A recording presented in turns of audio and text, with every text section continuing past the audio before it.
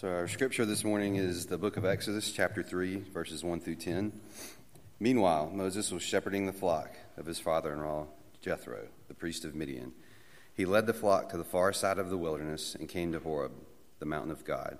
Then the angel of the Lord appeared to him in a flaming fire within a bush.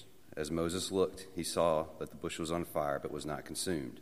So Moses thought, I must go over and look at this remarkable sight. Why isn't the bush burning up? And when the Lord saw that he had come over to look, God called out to him from the bush, Moses, Moses. Here I am, he answered. Do not come closer, he said. Remove the sandals from your feet, for the place where you are standing is holy ground. Then he continued, I am the God of your father, the God of Abraham, the God of Isaac, the God of Jacob. Moses hid his face because he was afraid to look at God. Then the Lord said, I have observed the misery of my people in Egypt, and have heard them crying out because of their oppressors, and I know about their suffering. I have come down to rescue them from the power of the Egyptians, and to bring them from that land to a good and spacious land, a land flowing with milk and honey, the territory of the Canaanites, the Hittites, the Amorites, the Perizzites, the Hivites, the Jebusites. The Israelites' cry for help has come to me, and I have also seen the way the Egyptians are oppressing them. Therefore go, I am sending you to Pharaoh, so you may lead my people, the Israelites, out of Egypt. This is the word of the Lord. Very impressive, Walter. You pronounced every one of those perfectly. That's not easy. Well, this morning we're beginning a new series called Answering the Call, Milestones in the Life of Moses. And more specifically this morning we're talking about answering the call, what it takes. And you might want to follow along in your bulletin if you want. You don't have to. But we're talking about when God is calling you to do something, to change something, to follow his leading in some way, because there's no doubt in my mind, and I'm not saying this to be dramatic, there's no doubt in my mind that God is trying to get your attention about something.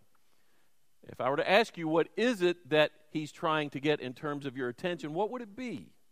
Well, that's what we're talking about today, and we're just going to jump right into it. What does it mean to really be willing to answer God's call? What does it take? Well, first of all, be attentive. Be attentive. Let's read Exodus 3, 1 through 3 one more time. One day Moses was tending the flock of his father-in-law Jethro, the priest of Midian. He led the flock far into the wilderness and came to Sinai, the mountain of God. There the angel of the Lord appeared to him in a blazing fire from the middle of a bush. Moses stared in amazement. Though the bush was engulfed in flames, it didn't burn up. This is amazing, Moses said to himself. Why isn't that bush burning up? I must go see it. Now, let's back up. What is Moses' station in life at this point? Well, you really got to go back 40 years before. You remember that scene in his life where he sees an Egyptian beating a Hebrew slave, and Moses is so enraged that he kills him. And because he kills him and people find out about it, he flees Egypt and goes far, far away, leaves the comfortable life of being in Pharaoh's palace, Pharaoh's house. And for the next 40 years, it's so different from his first 40 years. Think about that. First 40 years, he was living in comfort and affluence, wonderful life, eating at the king's table, piloting the king's boat down the Nile, driving the chariot of the Pharaoh, doing that on a regular basis. Every morning he was bathed and barbered and manicured as they were back then. He lived in the palace in a room called the Adoration of the Pharaoh, which was one of the most opulent rooms in all of the kingdom. That's his first 40 years. What a flip with the second 40 years. Here he is tending sheep. He goes from the palace to the pasture, really more often than not from the palace to the desert. 40 years tending sheep, really as an assistant shepherd under his father-in-law, whose name is Jethro. That just makes I think of Beverly Hillbillies. Think of his resume.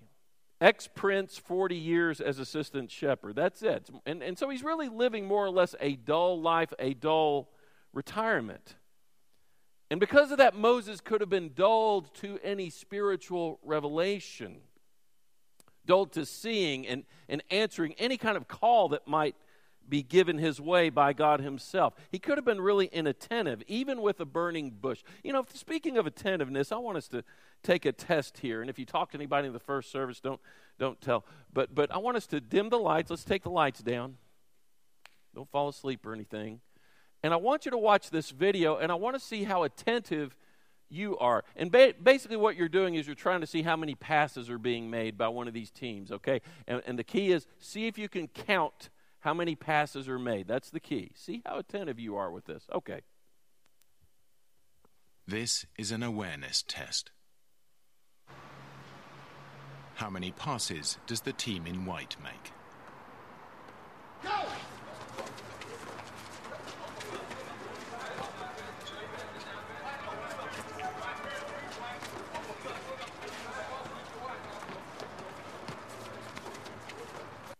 Okay, how many?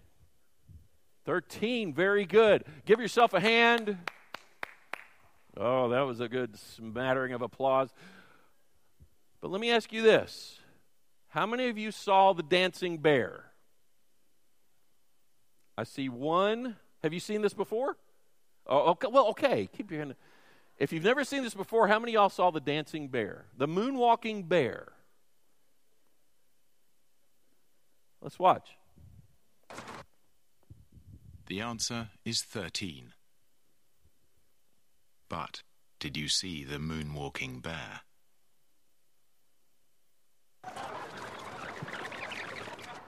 Go!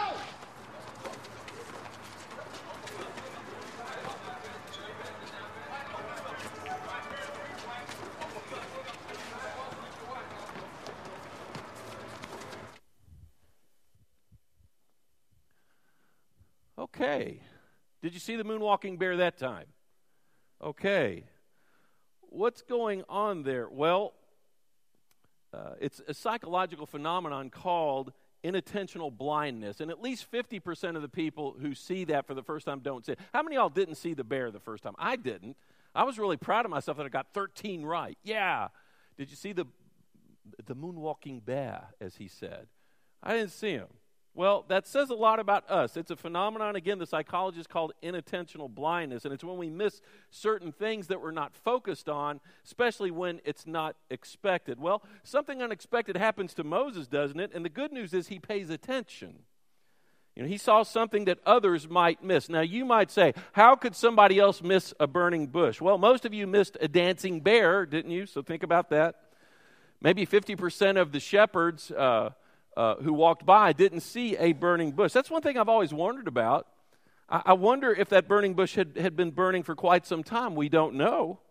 You know, I wonder if other people passed it before Moses did, and they were so hung up on watching their sheep and being worried about predators to the sheep that they didn't even notice the burning bush. But psychologists talk about a particular form of inattentional blindness, and it's inattentional blindness by choice. We see something, but we choose not to respond to it, whether out of apathy or selfishness, out of inconvenience or discomfort. We don't want to be attentive to it because it's too hard. You know, the easiest way to avoid, pain or tragedy or injustice or oppression, it's just to choose not to notice it, right? You know, if Moses had ignored the bush, think about it, it would have saved him a lot of years of traveling around nomadically in the wilderness. But thanks be to God, Moses was attentive. And think about the impact that had on the kingdom of God, even to this day. And think about it. He sees this burning bush. He has no idea that his life is never going to be the same. He never expected that. He never expected this was going to be the last day he would be a shepherd. Well, you know, in some ways, this could be the last day for you, with something you had not expected. Last Wednesday, we honored firefighters at our Wednesday night meal, which I thought was so cool. Mountain Brook firefighters were there. And it reminded me earlier in the week, I always watched the documentary 9/11, which was made by those two young French people who thought that they were just making a documentary about firefighters in New York City. This is just a few seconds before the plane goes above them and hits the North Tower up in New York City. And this guy, his head is down there looking at a gas leak. He said, you know, it was such a routine day. We were looking at this gas leak, and all of a sudden we looked up, and 9/11 started. I remember him saying, when I got up that morning and was eating breakfast, I had no idea that all of our lives would be changed forever. Everything would be changed. And life is that way often, isn't it? But the good thing is this morning, if you're attentive to God, this could be a change day for you in the best of ways. It might seem like an ordinary day, But you never know. It might be the last day that you have to really deal with a certain sin in your life. You might give up a certain habit in your life. You might give up being in this spiritual rut or emotional rut in which you have found yourself. It might be you needing to give up on a certain relationship and move on because it's keeping you away from God. Or it might be just a cynical phase you've been in, but you know what? This could be that certain day that you didn't realize it was going to be, but this is the day that's going to change something about you. You know, if it can happen to an 80-year-old shepherd who is a murderer and a stammerer, it can happen to you. If I were to ask you, is there one thing in your life right now, I don't even need to ask it in the form of a question. Let me just say, like preachers do, and I know I'm sounding like an old school preacher, but there's no doubt in my mind that there is something in your life right now that God is telling you to change. There's something He's calling you to do. Whether it's to change something, whether it's to do something, whether it's to reach out in a certain way, there's no doubt in my mind. He's calling you to do something. He's calling you. And He's challenging you to answer that call. And that takes us to the second of this simple outline. Not just be attentive, but be the answer. Let's read verse 4 in Exodus chapter 3. I love this, and you got to look at it closely. When the Lord saw Moses coming to take a closer look, God called him from the middle of the bush. "Moses, Moses, here I am," Moses replied. Stephen Chu is a friend of mine. He's the chair of the Department of Psychology at Samford University. He's an award-winning teacher. He's won the Buchanan Teaching Award at Samford. Later on, the American Psychological Association named him Professor of Psychology of the Year. And then he was voted College Professor of the Year. Went to the White House. The president gave him this big honor. It was just a cool thing. And Stephen's just a great guy, very humble, but obviously very brilliant and a marvelous teacher. One time he gave a faculty address, and in the midst of that sort of scholarly address, he talked about this very passage in this very verse, and I thought it was so cool. Because it's interesting, he said, you know, when Moses saw the burning bush, he could have chosen to ignore it. It could have been inattentional blindness by choice. Because he knew somehow, I'm sure, that there was some risk in going over and paying attention to this thing. Even though it had nothing to do with sheep or predators of the sheep, he decided to step aside and go over to the burning bush. And notice in this verse, only when Moses chose to turn aside and go to the bush did God speak to him. You follow me? God didn't speak to Moses until Moses took the initiative. I think that's a really important point, very profound insight, and that's what we need to do more. Pay attention to signs from God, callings from God, and take the initiative to consider those callings, and even more so, to act upon them. He tells us what He wants us to do, but are we willing to do it? Let's read verses 7 and 8. Then the Lord told him, and here's what He's calling him about. The Lord said to him, I have certainly seen the oppression of my people in Egypt. I have heard their cries of distress because of their harsh slave drivers. Yes, I am aware of their suffering. So I have come down to rescue them from the power of the Egyptians and lead them out of Egypt into their own and fertile and spacious land. It is a land flowing with milk and honey. Now, I am sure when Moses heard God say this at the burning bush, he got excited. Like, oh man, finally, I know what those Hebrews are going through back there in Egyptian slavery. I have seen the starvation. I've seen children suffering. I got so upset one time with a slave that was being abused that I killed the Egyptian who was hurting him. This is great. I have seen the pain. I have seen the injustice. Finally, God, you're going to come down. This is great. You go, God. Sick 'em, God. And I'm sure he is very, very excited. But let me read verses 8 and 10 together. First of all, it says, so I have come down to rescue them from the power of the Egyptians and lead them out of Egypt in their own fertile and spacious land. Let me go down to verse 10. Now, go, for I am sending you to Pharaoh. You must lead my people out of Egypt. No doubt in my mind, Moses said, what? What's this you stuff? What's this you? But you said you were going to come down. What are you calling me to do it for? You said you were going to come down. We have deacons meeting tonight, and every deacons meeting at the end of the meeting, we spend a substantive amount of time in prayer. We get in small circle groups, maybe 4 or 5 people, and we pray for specific matters of this church and for other people, other things going on in the world. And we do that, and it's wonderful to be in that room, and you hear people praying, and it always strengthens me. It lifts me up. And last time I was in a little group with Marla Kortz, who's sitting over here. And Marla, I love to be around Marla when she prays because her prayers are always so sincere and they're always eloquent. And she was praying very thoughtfully about something. And I remember she said this phrase, and I thought, wow. And she just said, I just pray that we might be the answer to our own prayers. I thought, oh, that's good. Help us to be the answer to our own prayers. And when we finished praying, all the rest of us in the group were like, that was good. Where'd you get that? It was wonderful. Because often I think we want God to do what He wants us to do. You with me? We want God to do what He really wants us to do. Shane Claiborne, who's a wonderful Christian activist these days, puts it this way: prayer is not so much about convincing God to do what we want God to do as it is about convincing ourselves to do what God wants us to do. A lot of times we need to be the answer to even the prayers that we utter or the ones that we hear from other people in need. And like many of us, though, Moses wants to practice inattentional blindness by choice.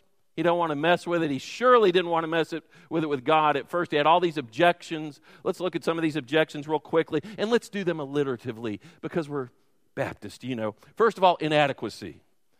Basically he said, who am I that I should go do this, God? And God said, don't worry, I'll be with you. And then he pleads ignorance, secondly. Well, who should I say sent me when I go and tell them that they're supposed to, get out of Egypt? Well, tell them I am sent you. You see, he gives them the name of Yahweh. I am, which it really means there, Yahweh, it means I am who I am, I was who I was, I will be who I will be. In other words, the Lord of all things, the sovereign God of all the universe will be with you and on your side. I'm the one who sent you. But then he argues from the point of incredibility. If you go to chapter 4, verse 1, he says, what if they don't believe what I'm saying? What if they don't believe me? What happens then? What happens to me? And then God basically authenticates a miracle right in front of him. What's that in your hand? Oh, it's a staff. Put it on the ground. It becomes a what? Snake. Picks it back up. It's a staff again. It's like God's telling him, I think I can handle this. I think I can handle Pharaoh. And really, in all seriousness, God's never going to lead us into doing anything that He's not going to resource us and give us the wherewithal to do whatever it is that He's calling us to do. And He even empowered Moses in that way. Moses was worried about his poor speech. Obviously, he worked on that, and God worked through him on that because his next argument was that he was inarticulate. But along the way, even as you read Exodus and Numbers and Deuteronomy, you see that he becomes a better communicator. By the time you get to the New Testament, read Acts 7:22. The great articulate orator Stephen actually describes Moses as a man who was great with words. So God gave him the wherewithal, empowered him, equipped him with that. So God is just shooting all of these arguments down. Finally, Moses just argues from the point of insubordination. He just says, not me, send my brother. There's a wonderful book written in the 80s, I remember, and all I remember is the title, and it was, Here Am I, Send Aaron. I always loved that. He wants Aaron to go, don't get me involved in it. Well, all of these objections get shot down effortlessly by God, and God wins out. He basically says, Moses, you're to be the answer to your own prayers and the prayers of all those people back in Egyptian bondage. So I wonder how He's calling you to be the answer to your own prayers. Something that you need to take care of yourself. What is it He wants you to do? The easiest thing would be to turn away from it, turn away from that burning bush, the way that God is calling you to do something, to change something, to be led towards something. But He's calling you to that. There's no doubt in my mind there is something in your life that He's calling you not just to give attention to, but to act on it. And let me just ask you this. Do you trust that God is going to work through you when you commit to doing whatever that is? What did Paul say in Galatians 2? It is no longer I who live, but Christ who what? Does anybody know? Lives in me. And He lives in us in what form? Through the power of the Spirit. We were talking about this. We're doing this equipping group thing right now on when God's Spirit moves. And I've really become intrigued by that. And to be real honest, the more I talk with staff and other people here, I think next year's emphasis is going to be somehow related to the Spirit, Holy Spirit. And I've thought about that a lot lately, and God has planted this in my heart, and you all know me well enough. If I say God's planted something in my heart, I don't talk that way a lot, but there's no doubt in my mind that He has. Because I want to learn more about the reality of the Spirit residing in me. You know, when I became a Christian, I became the Holy Spirit's address. But do I really believe that and act in that way? How many of y'all know what this little thing means, WWJD? Anybody know? What does it mean? What would Jesus do? How many of y'all ever even wore a bracelet that said it? I mean, it's a wonderful statement, WWJD. What would Jesus do? And I was in a time of prayer a number of days ago, I started thinking about that, and I thought, and I started thinking about the Holy Spirit, because I thought, what would Jesus do? And every time I have thought about that, I think about, there's Jesus over here, over there, and I'm trying to walk in His footsteps and do what Jesus did and what He would do today. And this may seem real simple to you guys, but it was fascinating to me because I thought about that. Yeah, what would Jesus do? And Jesus is right there, and I'm kind of picturing Jesus, and I'm wanting to do, what He would do in this situation. And yet I started thinking, wow, but I don't have to picture Him over here. He resides in me through the power of the Spirit. And so I kind of started moving from WWJD to, go ahead and put it up. No, this isn't going to be our theme next year. WWTSDTM. What would the Spirit do through me? But in all seriousness, I started thinking about that because it's not just me trying to follow this Jesus who's out there. That's what's so cool about that. He said it's going to be better for you all if I leave, because then you're going to realize that the Spirit is everywhere. You don't have to imagine me physically in human form. I'm going to be residing right here inside you. And for some reason, that has really spoken to me. It really, really has spoken to my soul. What would the Spirit do through me? Or we could have a you on the end. What would the Spirit do through us? I want us to really explore that. That's kind of scary for some of us Baptists. How Holy Spirit oriented are we going to be? Yeah, we're not going to wind up going nutty Pentecostal, but we're going to explore it. But I guess I'm just asking you, when was the last time you really realized the Holy Spirit was in you and can work in and through you, and that it empowers you to live more like Jesus does? Maybe it's time for you to step out and be a vessel of the Spirit and live in that way and realize that the Spirit is within you. And if you do that, you can do some amazing things and live a more amazingly fruit-filled life. So God's trying to get your attention, no doubt. The question is, will you turn to Him and answer? And I don't know what it is. It could be getting more involved in missions with a mission trip or some ministry downtown, or it might be reaching out to somebody in your neighborhood. It might be being a witness to somebody who's hard to be a witness to at school or at work, wherever it might be. It might be a distant family member you're having to deal with. It might be a relationship that needs to be shored up as far as its spiritual commitments, whatever it might be. But He's calling you to do that. And the issue with that is it can be awkward. But we've talked about that. Awkward is the Christian way, and that really leads us to the third point. To answer the call of God with whatever He's calling you to do right now, whatever He's calling you to change, you got to be attentive, just like Moses was to the burning bush. You've got to be the answer yourself and do something about it. But as you do something about it, you got to know it's going to be awkward. And that's what the life of faith is about. We are not really members of this earth. We are just passing through. Peter said we are resident aliens. We live by a different kingdom. What did Jesus Himself say about the kingdom? My kingdom is not of, what did He say? This world. So as we stumble along doing everything we can to be witnesses for Him, it's going to get awkward sometimes. I think for us, we fear the awkwardness in part because of fearing rejection. I think even more, though, for people like you and me who are go-getters, we fear failure. That's even the bigger thing. We fear failure. But again, we've got to recognize that failure is a part of it. There's no need to fear it. It's to embrace it, because that's what leads to success, as you know. That's how you wind up succeeding. But let me take it a step further. We need to redefine success in terms of doing God's will, instead of meeting those standards that we set for ourselves or what the world sets for us. It's really about being faithful.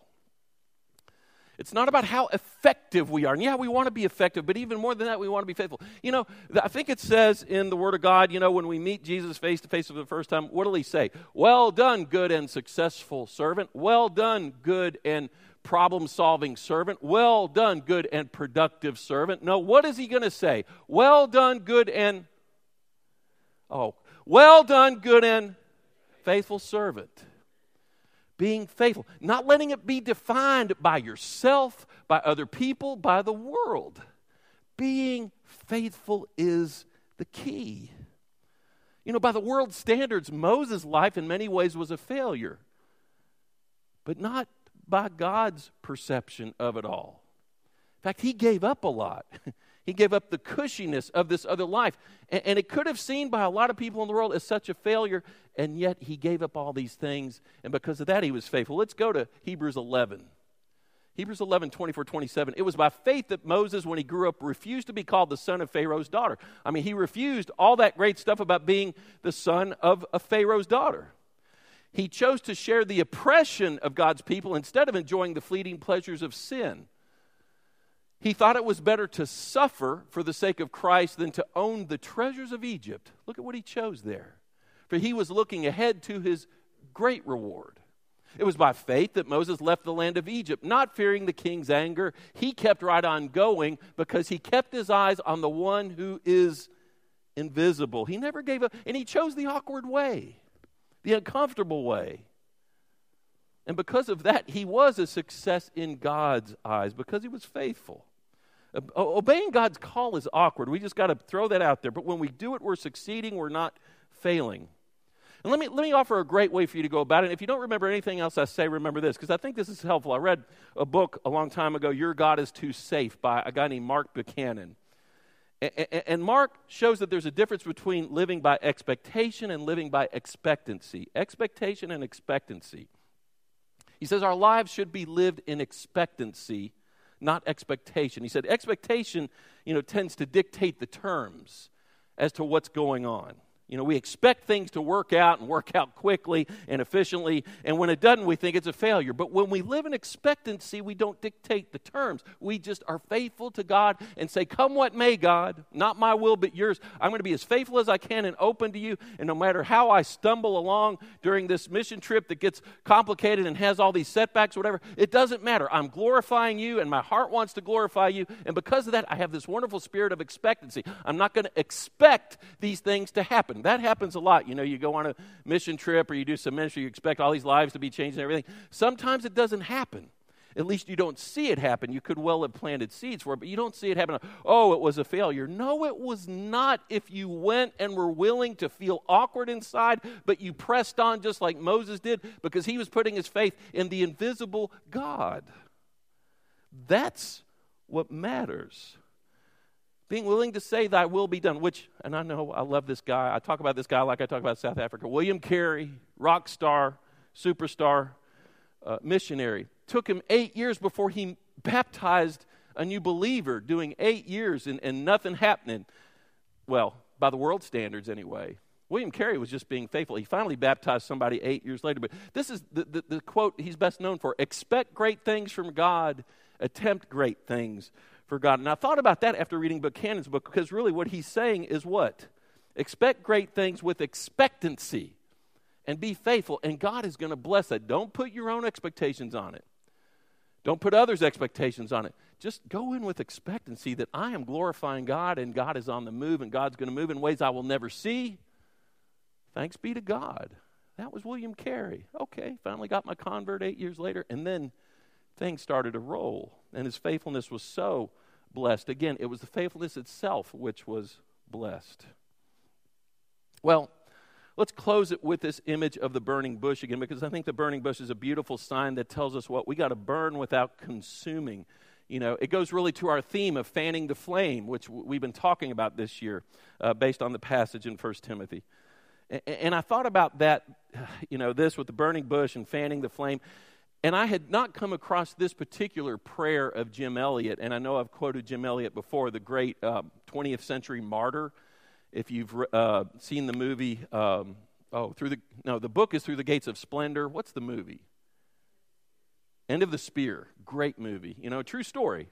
Amazing prophetic guy, went to Wheaton College and then became a missionary down in South America and was martyred basically along with about 6 other guys. But I love this prayer he said, and I hope you can see it. It says, God, he's talking about God here. God makes his ministers a flame of fire. Am I ignitable? God, deliver me from the dread asbestos of other things. I love that. God, deliver me from the dread asbestos of other things. Saturate me with the oil of the Spirit that I may be a flame.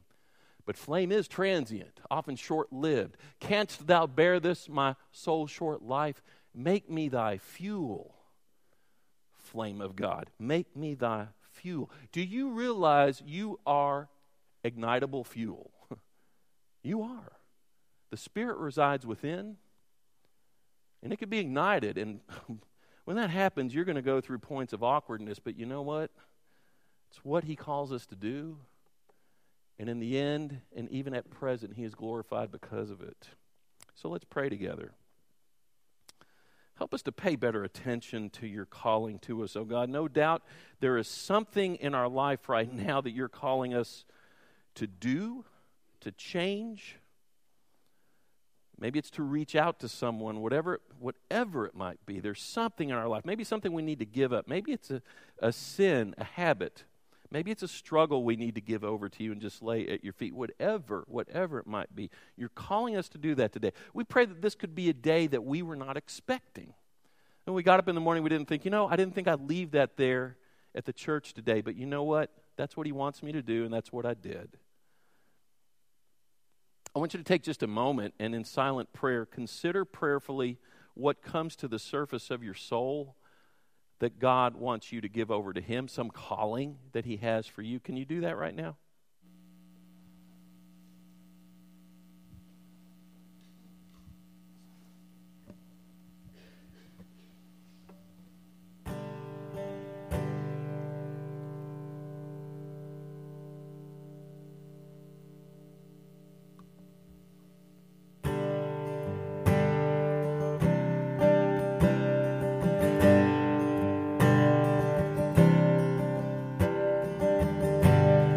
Help us not to play around with this, but help us to commit ourselves to you in a new way that we never have.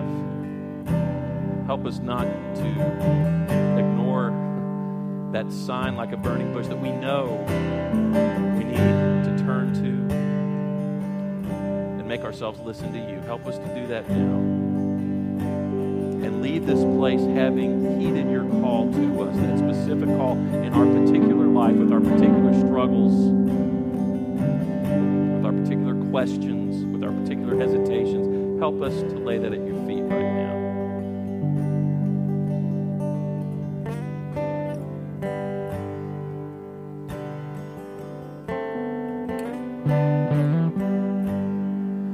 Lord, in a moment as we stand and sing, we pray that we really mean what we sing and what we have said in our hearts right now. Help us to commit ourselves to that and leave this place trusting that the Spirit will enable us